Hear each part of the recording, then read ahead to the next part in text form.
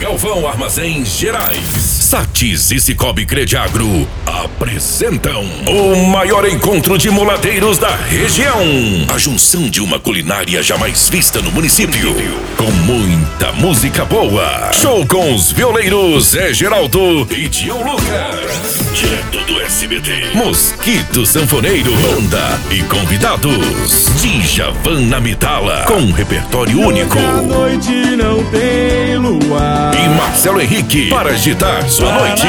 Mantendo acesa a tradição, uma culinária única, com um festival de fogo de chão, preparada por quem entende da arte de cozinhar. Dia 4 de junho, no Santuário Diocesano de Nossa Senhora Aparecida, em Campos Altos. Início com café da manhã para os muladeiros às 9 horas. Evento Open Food para você aproveitar com sua família e amigos. Moar, viola e fogo. O maior encontro de muladeiros da região. Realização Rancho 2E e Chagas Eventos. Apoio Fazenda Máquina, Josiel Despachante, Barão Conveniência, Ações LD, Carrocerias Favani.